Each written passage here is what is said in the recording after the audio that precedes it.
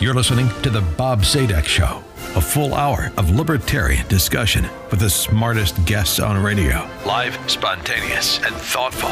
It's the show of ideas, not attitude. Now, your host, Bob Zadek. Good morning, everyone. Welcome to the Bob Zadek Show, the longest-running live libertarian talk radio show in all of radio, and that is a mighty big universe. Thank you so much for listening this Sunday morning. We are this morning and always live, and the show of ideas, never once the show of attitude. This morning's guest, Carol Roth, has written an important book, a book that had to be written, and it had to be written now. It's the perfect book for the perfect time to sound a bit of a clarion call, maybe not a bit, maybe a loud clarion call about what is happening to our economic system in America, perhaps the last great refuge for a free market system. And in the phrase free market system, we emphasize profoundly free. It is a system where everybody thrives simply as a result of individuals being allowed to voluntarily, uncoerced, trade with one another, buy what they want at the price they want to pay for it, whether it's goods or services, whether it's for personal, family, or household use, or for commercial purposes. We market in freedom, and freedom is the ultimate natural resource of a country. Carol has written, as I said, the book, The War on Small Business. Before that, Carol had authored a best-selling entrepreneur equation where Carol evaluated the realities, risks, and rewards of having your own business. In short, Carol is the best spokesman one could possibly want for the free market and for entrepreneurship. Entrepreneurship is the world in which I have spent my entire working life. I passionately love it. Will do whatever I can to defend it. And with that motivation, Carol, I welcome you to the show this morning. Thanks so much for being with us. Bob, thank you so much for having me and for such a great introduction. And I love the fact that you emphasize that part about free and the free market, because I do feel like that's the crux of everything that we're talking about right now. Our listeners out there know generally, and I really mean generally, that the year 2000 was a very bad year for small business. But I don't think we know how bad it was. And we will spend the early part of our conversation this morning learning, first of all, how bad was it for small business? And then why? Why was it that small business took the brunt of the economic pain, which was, I was about to say, caused by COVID, but it wasn't caused by COVID. COVID doesn't cause economic peril. The government caused the economic peril. COVID was just out there as a circumstance. So, Carol, help us understand the magnitude of how bad it was for small business. And I'm saying in 2000, I don't mean in the calendar year. I mean during the COVID era, of course. Yeah. So, I mean, you really nailed it. This was not about COVID. It was about the government's reaction to COVID. And what happened is that the government picked winners and losers. They decided who would thrive and who would fight to survive. And they did this not based on data, not based on science, but based on political clout and connections. And that really enabled the greatest wealth transfer that we had ever seen in our lifetime. So as you ask, how bad was it in, 2020 and now 2021? First of all, the government told you that you were non-essential. It's bad enough that you had heard, a decade before or so that you didn't build that. Now you were told that you were non-essential. which is something that the government should never be telling anybody. Obviously, if you are putting food on your table and you're adding value to your community, obviously that is essential. There's no sort of data or science to say, okay, well, the liquor store can be open or the pet store can groom dogs' hair and nails, but you can't get a person's hair and nails groomed. So, you were told that you were non-essential. And then when they had an opportunity to make it right by compensating you, because basically what the government did was they took people's businesses, people's property for the common good, which under the Constitution is considered eminent domain. And the other side of eminent domain is if they're going to do that, they have to appropriately and justly compensate you for doing so. And the PPP provisions of the CARES Act and the small amount of other aid that they offered up was not only a fraction of the overall dollars that were spent, but was a fraction of the overall dollars that were needed.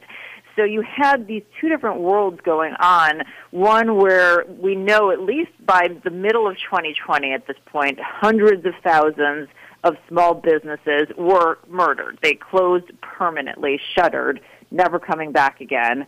Millions more were struggling to survive. At the same time, you had 7 technology companies in 2020 that gained $3.4 trillion in value. It was a record year for initial public offerings. It was a record amount of value that was raised through SPAC vehicles. So if you were big, if you were inside the club, if you had access to capital, you actually had one of the best years, if not the best year ever, at the same time that these smaller guys were struggling, and this was all by mandate. The important question to me is why? And let me expand on my one-word question, why? Small business, as you have explained in your book, accounts for approximately half of the business activity in the country. 99.9% of the number of businesses, of course not size but number, are small business. Small business are the engines of wealth creation. They employ lots of people. Now, since government responds only to political pressure, that's how government works. They don't respond, as you said, on the basis of objectively the science or the mathematics or whatever objective measure you want to make in terms of establishing policy. And I thought to myself from your book that, wow, small business has a lot of people and a lot of economic power. Why were they totally ignored? Why was their collective well-being totally ignored? And in comparison, we know about vaguely, everybody knows about it a little bit, some of us know about it a lot, lobbies like the South Florida sugar lobby, one family, which in effect dictates world sugar prices. And they're one family in one area of one state, and yet they have profound political clout. So help us understand, if you can. You spend your life as an investment banker in economics. You're not, to your great credit, a politician or a political operative. So if you can, what accounts for the numbers on the one hand and the lack of collective political power on the other, so that they didn't get their share of the COVID goodies? Well, there's sort of two theses. And if you go back to when the banks during the Great Recession took on too much risk, caused incredible havoc to the economy, not just here in the U.S., but worldwide, they were told they were too big to fail. On the flip side, as we got to 2020, through no fault of their own, through government mandate, the small businesses were shut down. Now, the way they were treated, you have sort of two different theses. Either they were too small to matter, or they were too hard to control. And whether you think that this is government incompetence, whether you think that this was nefarious intentions, whether too difficult to navigate, it sort of doesn't matter because the outcome is going to be the same. And this goes back to the entire thesis of decentralization versus central power. I love talking to people like you because you know the statistics, you know sort of the foundational issues, and as you said, about half the economy before COVID was in the hands of about 30.2 million small businesses. That is decentralization. That represents the free market. That represents that freedom, choice, transparency that we want to have. The other half of the economy, which is the other part of the equation, is in the hands of about 10 to 15,000 big businesses. So when you're trying to, as a politician, get lobbying dollars or get support for your campaign or try to move the needle, when you have that few entities having so much power, it's just frankly easier for you to deal with them.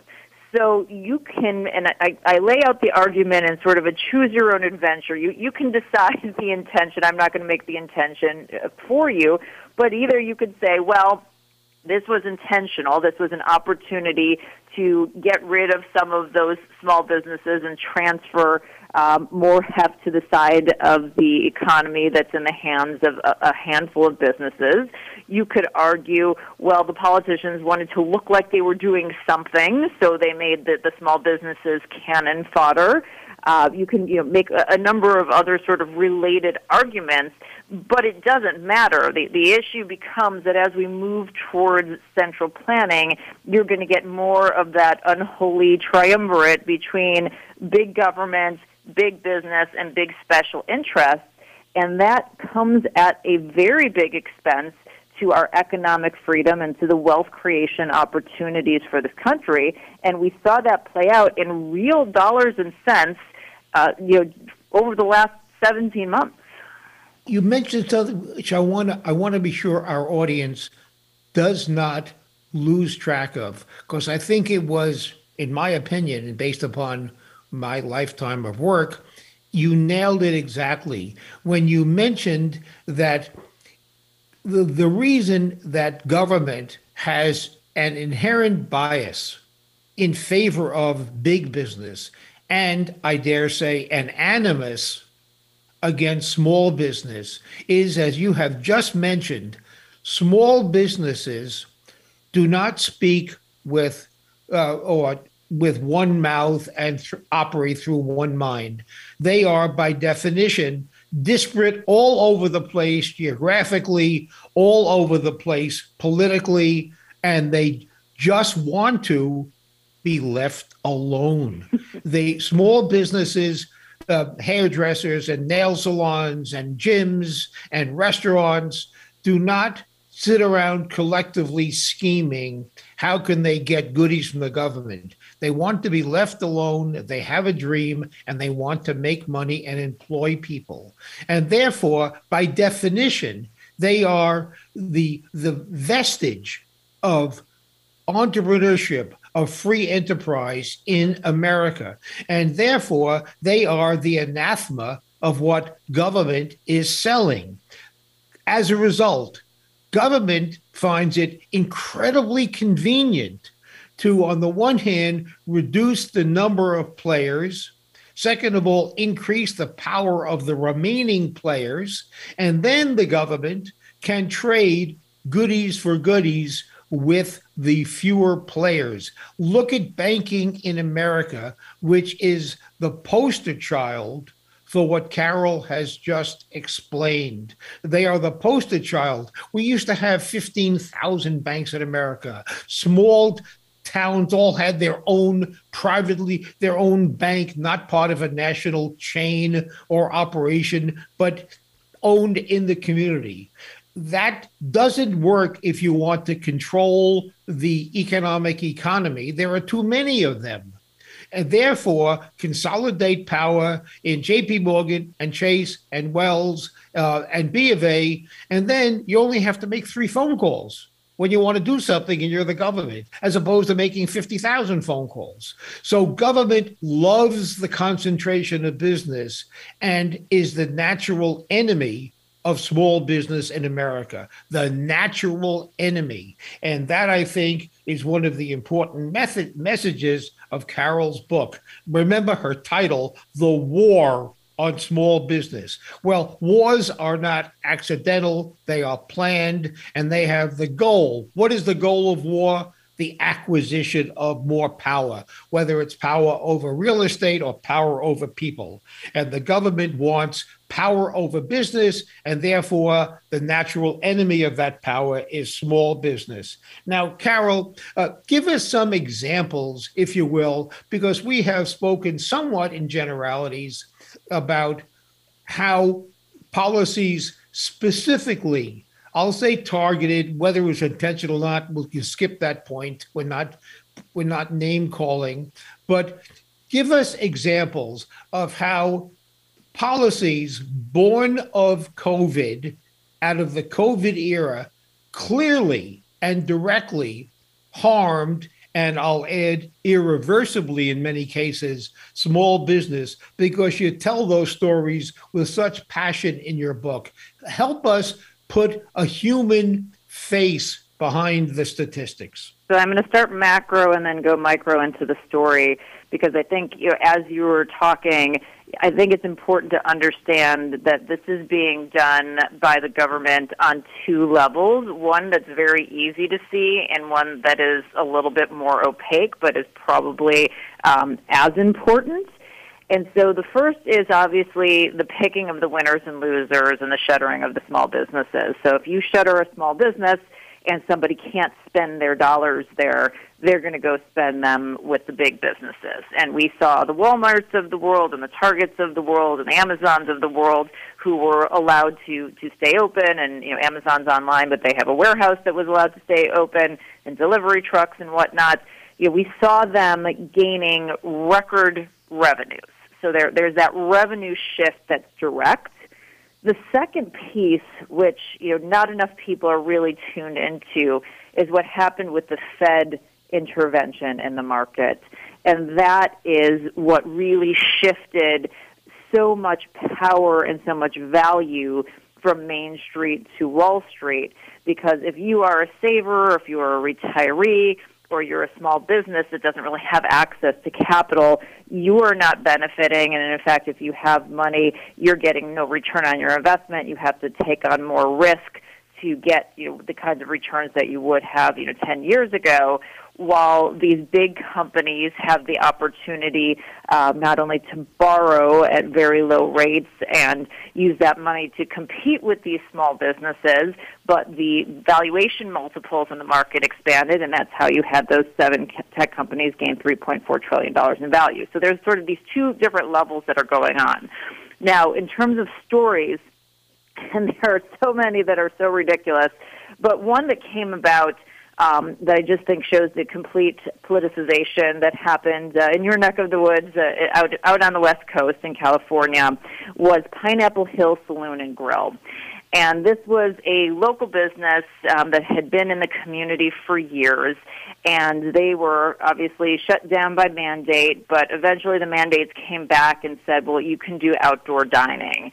And the reports showed that they spent around $80,000 to comply with outdoor standards because they needed to be able to stay in business. They didn't know how long this was going to go on for. And so in the parking lot, they transformed sort of the outside of their business with all of this money so that you could have outdoor dining. Well, lo and behold, the city that they were in that fell under the purview of Los Angeles said, you know what, we're going to shut down outdoor dining, which again was completely against the science, but let's just put that piece to the side for 1 second. And so, this entrepreneur who spent all this money complying was once again given another roadblock. And so you're asking yourself, what's going on? Well, she went completely crazy, and she should have, because right when this was happening, a movie production got the green light to not only go ahead with the movie shooting, but they set up a catering tent to feed the staff and the crew, And where did they set it up? A couple 100 feet maybe away from the Pineapple Hill Saloon and Grill, and right in the same parking lot. So you're going to say, well, how is it that you can't have this outdoor dining, but this movie company got the go-ahead to have the equivalent of outdoor dining? Then it was found out that Gavin Newsom had dinner breaking his own mandates at the French Laundry, and one of the folks in attendance was a lobbyist for the movie industry. So then you just start to see all the dots being connected. There's no science behind all of this. This is complete political tyranny. Carol, I would have been disappointed if he didn't surreptitiously sneak in a plug for Recall Newsom, even though that is not the topic of the show, but you'll gain 5 minutes of extra airtime on my show as a reward for doing that. So thank you very much. That was clever. To interrupt you on that, I do have to say on the Gavin Newsom recall, if you need anything else, we had a bracket tournament on Twitter to find out who was the worst governor in America for small business. And by the way, the competition was fierce, but I am happy to report that Gavin Newsom took the title as the worst governor for small business in America. So if you needed any more reason to go out and recall him, there's another little piece for you. Carol, in the intro of my show, I indicated to our listeners that you spent your life in finance as an investment banker and as an author and as a hosting your own pod show. I said you didn't operate in the unpleasant world of politics. I take it back. You just keep it very stealthy, but you sure do. So thank you so much. And that was an unfair, I deprive you of credit for which you deserve. So thank you so much for that little plug. I was trying to sneak it in, but you did a much better job than I could have. Now, Carol, your book does some interesting and provocative analysis of the free market in general, more specifically examining capitalism and sort of helping us play with the question, are we a capitalist society today, given how we are mistreating small business and making it so hard for people to fulfill what is called by many to be the American dream? Everybody tries to capture that wonderful phrase and apply it as they wish. But we all know that certainly a component of the American dream, although that is quite personal, but one of the components is you can come here and with your own skill and grit and investing your own money, you can build a business from scratch and employ people the way you want to do it. That is for sure part of the ethos of the American dream. That is, and that can only take place in a bottom-up capitalist society. So are we, how does what is happening to small business in America, what does that do to the concept of, are we a capitalist society? Are we losing it? How does it fit in with what we all think of as part of our founding DNA?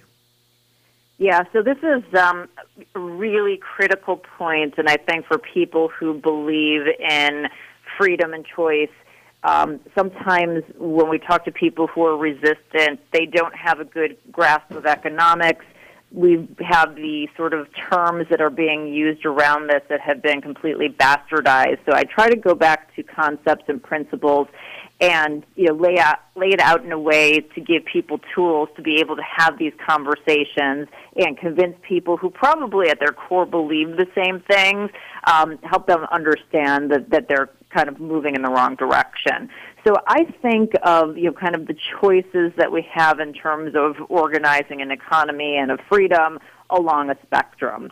And on one side you have what you call capitalism or free markets, and that to me is just freedom, choice, transparency with the guardrails of property rights. I mean, it's very, very simple. It's not even a system, really. I call it an unsystem because nobody's organizing it, right? We're doing what it is that we want to do freely by choice, and that determines the outcome. And that's the beauty. I mean, we have proven throughout history that that is the best way to create prosperity. And as you mentioned, it doesn't have to just be financial prosperity, although a lot of people attribute that as part of the equation. It's also just the ability and flexibility to do what you want to earn a living. I mean, the fact that we even have that choice is a privilege vis-a-vis many parts of the world where they don't have the choice of, hey, I want to follow this passion or I want to do this particular thing in order to survive. They just have to think about survival. So all of these things are wrapped up in that sort of capitalism or free market side, freedom, choice, transparency, guardrail of property rights. On the other side of the spectrum, and this is where we get a lot of confusion, I just call it central planning. Whether you want to call it socialism or communism or sort of dissect it, I don't think it really matters. The point is, if you have a handful of people who are making decisions on behalf of the masses, and they are using force, they're using control, they're using coercion, and usually, much of this is very opaque, that's the part that we care about. We don't really care about the name. So if you look at how we have shifted, and it's been going on for decades, but it really has accelerated in the last 20 years, and then the last 17 months has been insane. But if you look at the amount of government spending, if you look at the parts of the economy that the government has, in effect, nationalized, like the student lending business, if you look at the number of laws, if you look at the purview of the things that government is now involved in making decisions, instead of us making them freely as individuals, you would argue that we were in definitely at least a hybrid central planned economy. And if you look forward into the future, the immediate future, the $3.5 trillion budget framework that is currently being proposed, that just came out of the Senate, takes us further in that direction. So if you take all the things that happened over the last 17 months, the stimulus checks, the enhanced unemployment benefits, now you've got proposals for expanding education to pre-K and quote-unquote free tuition for community college. That is sort of walking people into universal basic income. That is walking people into more government control. They're lowering the age, or proposing to lower the age for Medicare and expanding the benefits. That's trying to move us towards Medicare for all. So all of these things that are being done and have been done over the last 17 months are, in effect, trying to consolidate more and more power. And what it's doing is it's limiting the wealth creation opportunities, right? It's harder to succeed in a business. It's harder to succeed in the stock market without taking on more risk. Certainly harder to be a retiree or a saver without quote-unquote government help. The Fed is destroying the dollar. So you've got all of these things that are limiting wealth creation opportunities that have been orchestrated by the government at the same time when they are generously offering you a lifeline. Oh, we're going to be there to help. Now, what people always tend to forget is that the government doesn't do anything productive. So it's not their money.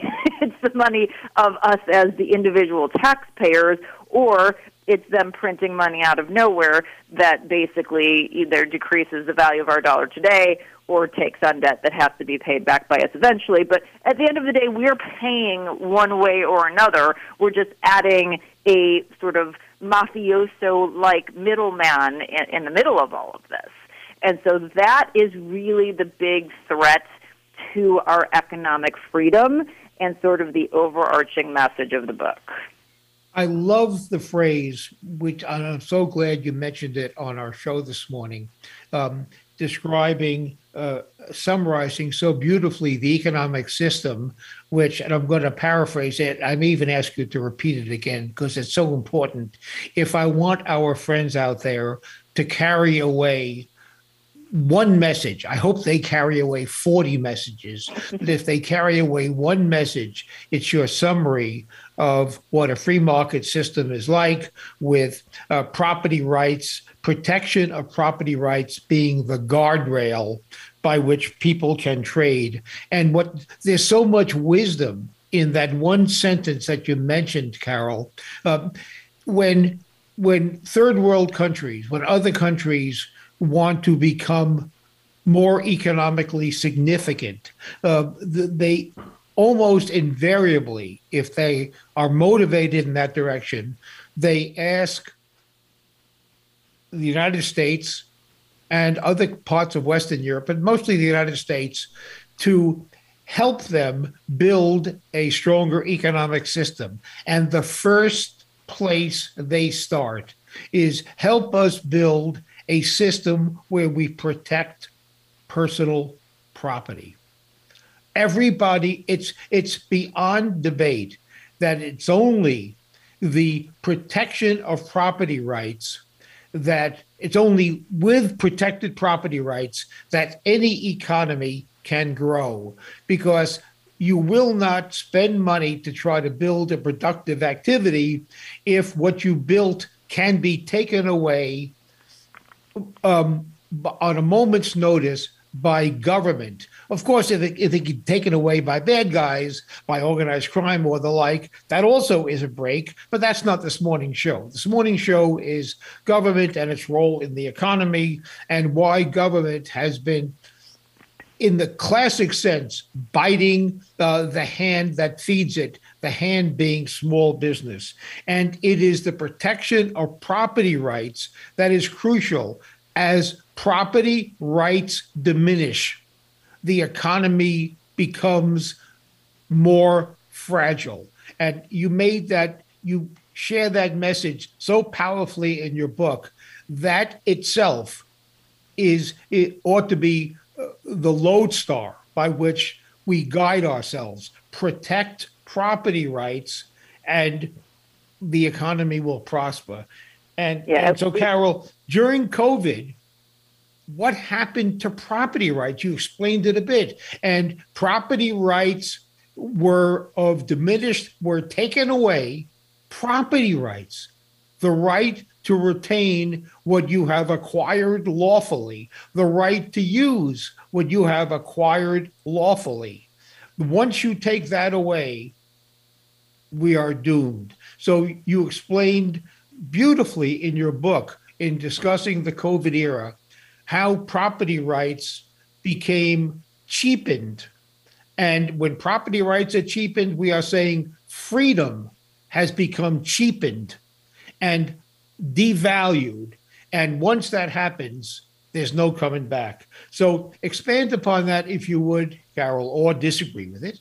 This is the crux of the issue, because when you don't have that protection of your rights, and we have to remember, I get a lot of people come to me and think that the government grants you property rights. No, you are endowed with rights by your creator, and that's what makes it a right. The government's role is supposed to be to protect those property rights and to help you do so and create a system to ensure that your property rights are upheld.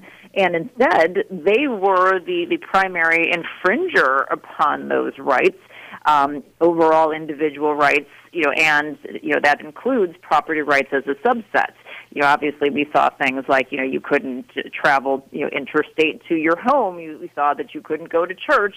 The shuttering of small businesses and saying that you could not use your business that you had built, obviously, is the biggest one that was out there. And again, if they had given appropriate compensation for that, even though it's, again, our money and isn't ideal, at least it preserves that principle. But that was completely thrown out the window. Small businesses got crumbs, and they did not get what was due compensation. And there are several organizations that are actually taking up class action lawsuits finally on behalf of small businesses who are suing their states and their local jurisdictions over this very thing. So I'm a little bit heartened to see that. You've seen it, more recently in this CDC moratorium on evictions, which has so many layers of insanity, because now you have not Congress even, but you have an agency that, by the way, isn't an economic agency, is a health agency, getting involved in making mandates about the economy and saying, as a small landlord, you cannot evict somebody, even though they may owe you all kinds of money. And so, there again, we're seeing the infringement upon property rights in a way that is unconstitutional. And the more that the government is able to just completely sidestep the Constitution basically doesn't retain any value. I mean, it's a set of principles. It's a piece of paper. It's a guiding force. But if we all don't buy into that and ensure that that's upheld, then do we really have that Constitution? Do we really have those protections that make the United States the unique example of what protecting individual rights is in the world? And that's the really scary part. So you have this decimation of individual rights, including property rights. You have an increasingly powerful government. You have not enough people willing to say no. I mean, that was the craziest part to me is, as I said, we're starting to get some of these lawsuits, but you didn't have enough of these small business owners saying no, and that's why I highlighted folks like Shelley Luther from Texas or Tillis Jim in New Jersey that basically said, I'm sorry, you don't have the authority to do this. I'm going to go ahead and do what I have the right to do, and we just didn't have enough entities willing to do that. So, it's amazing, Carol. Before you started that last paragraph, I was about to say to you, what about the eviction moratorium? It was on my lips, Carol, and you went ahead, and because you and I must have been separated at birth, because you went ahead and you jumped right to the eviction moratorium. Now, just to give our listeners just a little bit of background about the eviction moratorium, and as Carol correctly mentioned, of course, it's a moratorium, which is an economic measure imposed by a bunch of doctors who couldn't make it in private practice, so they went to work for the government. So the eviction moratorium, the government needed to protect an important constituency, renters. There are more renters than landlords, and renters are more powerful. So in order to make a political calculation, let's protect the renters. The way they decided to do it, as they met in their sinister back rooms, is let's prevent landlords from evicting tenants who don't pay their rent. And somebody else, no doubt, said, what a great idea. And then somebody else in the room, in my hypothetical storytelling, said, wait a minute, we don't have the power to do that. Drat it. Why do we not have the power? Let's find the power. So they dusted off some quite old statute which empowered the CDC, then operating under a different name, but the same institution, to take all steps necessary to prevent the spread across state lines of a communicable disease. And then the statute went on to say, such as, and it added killing the rats and quarantining people who are sick, all of the usual stuff that anybody listening to this show would have included as a sensible health measure. And CDC said, since we can take all steps, comma, including blah, blah, blah, all steps is unlimited. Therefore, let us reason as doctors, let us reason that if people are evicted, well, they're going to be in the street and they got to find a place to live. And everybody who's evicted in New York might very well move to New Jersey. It's only a train ride. And therefore, they're going to take their COVID-infested bodies that they just got evicted, and they're going to bring the COVID to New Jersey. That works, say the doctors. And therefore, the CDC became the location of, and the only constitutional justification for a nationwide ban, not a ban, but a moratorium on evictions. Now, who got hurt? Well, landlords are not all Donald Trump and this guy Durst who's being tried for murder right now, and these huge real estate families, but it's also small business, lots and lots and lots of small business in America. They are, to borrow a phrase from Frederick Bastiat, the unseen, but they have been damaged. Now they lose their rental income and can't pay their mortgage. Tough luck. You take a hit for the common good. So that's another example, and Carol is exactly right, of how the phrase, the war on small business, is not hyperbole. It is actually going on. And once again, the small business collectively who own rental real estate are invisible, and they are the victims. They are the cannon fodder, the roadkill of the government's war on small business. So, Carol, thank you so much for reminding us about the adverse effects of eviction moratorium on small business. And by the way, in case you follow this stuff, in my opinion, what President Biden did is committed what arguably is an impeachable offense. Gee, we haven't heard the word impeachment for about 6 months. Nice to hear it again. Not Obama, but it's the same thing. But Biden has said, I know it's probably unconstitutional. It'll take us a while to get slapped down in the courts. So let's run with it for as long as we can. Yeah. How is that defending the Constitution? Yeah, that violates his oath of office to uphold the Constitution. And, we had the Supreme Court strike this, not strike it down, but basically say after July 31st, you can't do this because, it's basically unconstitutional, and we're not going to strike it down just because it's about to expire. So the fact that he had got all of these constitutional scholars to say, this doesn't pass muster. And then he said the quiet part aloud. I mean, this goes back to they used to be quiet about this. Now they're just throwing it out there. Yeah, I know it's not constitutional, but we're going to go ahead and do it anyway. Those kinds of things, they're just willing to throw aside the Constitution is just should be horrifying to everyone. And I want to go back to what you were talking about with the eviction moratorium and the small business not being able to pay rent or mortgage, or maybe just not wanting to deal with the headache. So this goes back to kind of the larger thesis of the consolidation of wealth and power. So what is happening, and this is happening at the small business level, it's happening in terms of small landlords, the small landlords give up or they don't pay or whatnot, and who do you think is there stepping in to buy these properties and to replace them? Well, it's these big companies that are flush with cash from the Fed.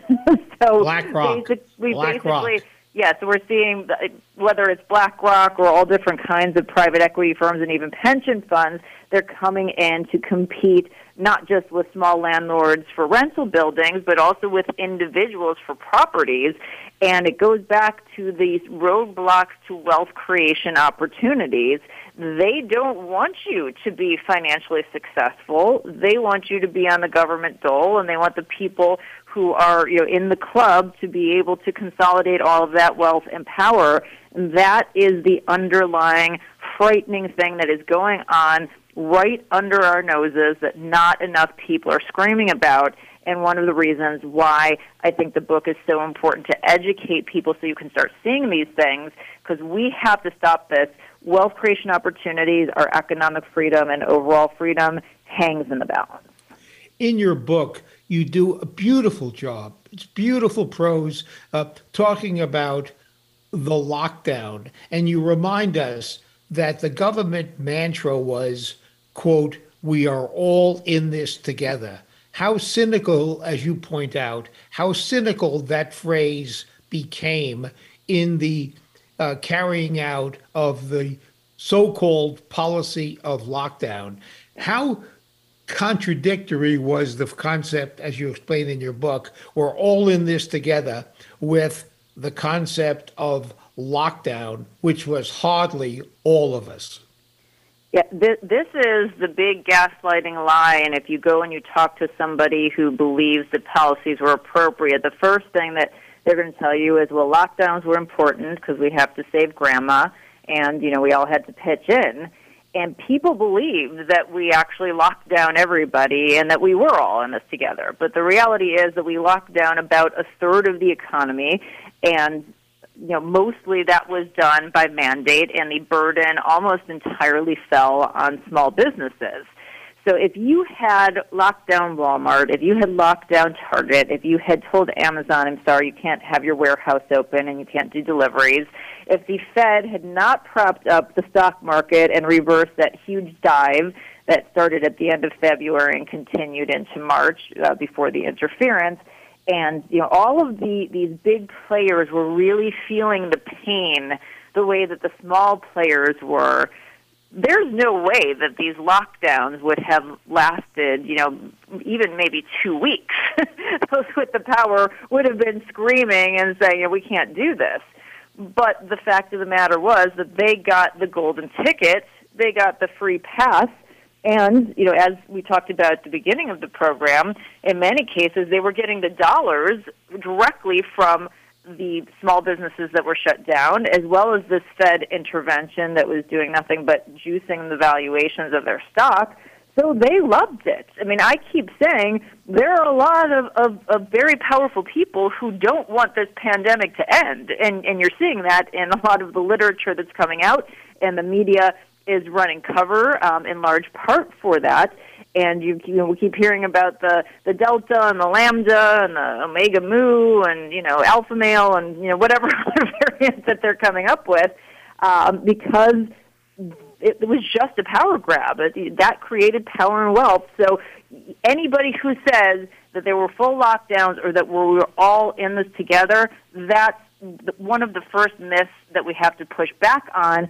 And it's why I'm so thrilled that my publisher approached me to write this book, because even though it was a Herculean task, it's important to document these things in reality before the entire narrative is changed in the media.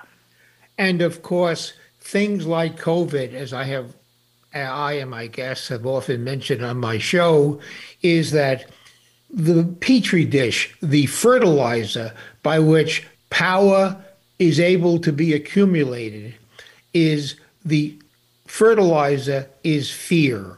Yep. As soon as large numbers of people become fearful, it is natural to look around for an institution or a person to offer cure for the fear, to solve the problem. Whenever we feel it's natural in our personal lives that we have a problem that's beyond our capability to fix, you look externally, whether it's to religion or to somebody in power or to somebody who may know more than you, or at least you think they do, you seek help.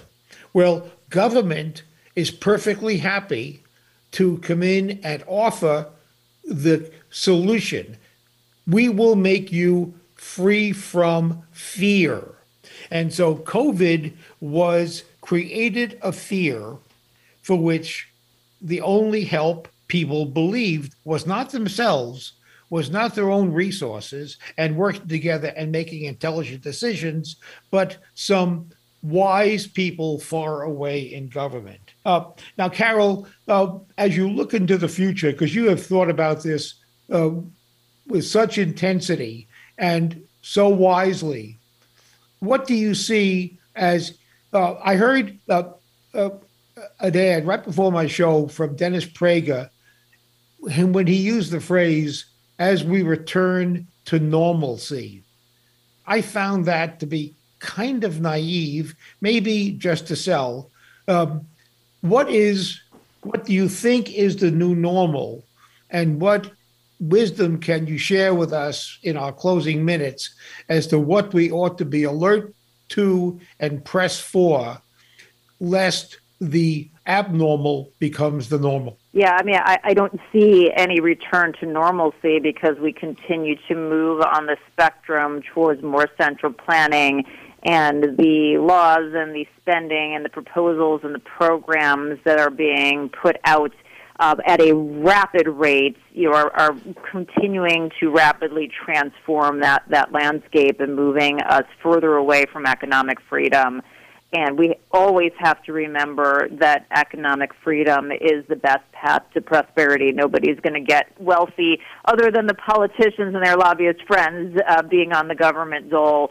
So it's really important. The system is broken. We've created a Frankenstein monster, and we need to get, at a minimum, the right people in there to start disabling that monster.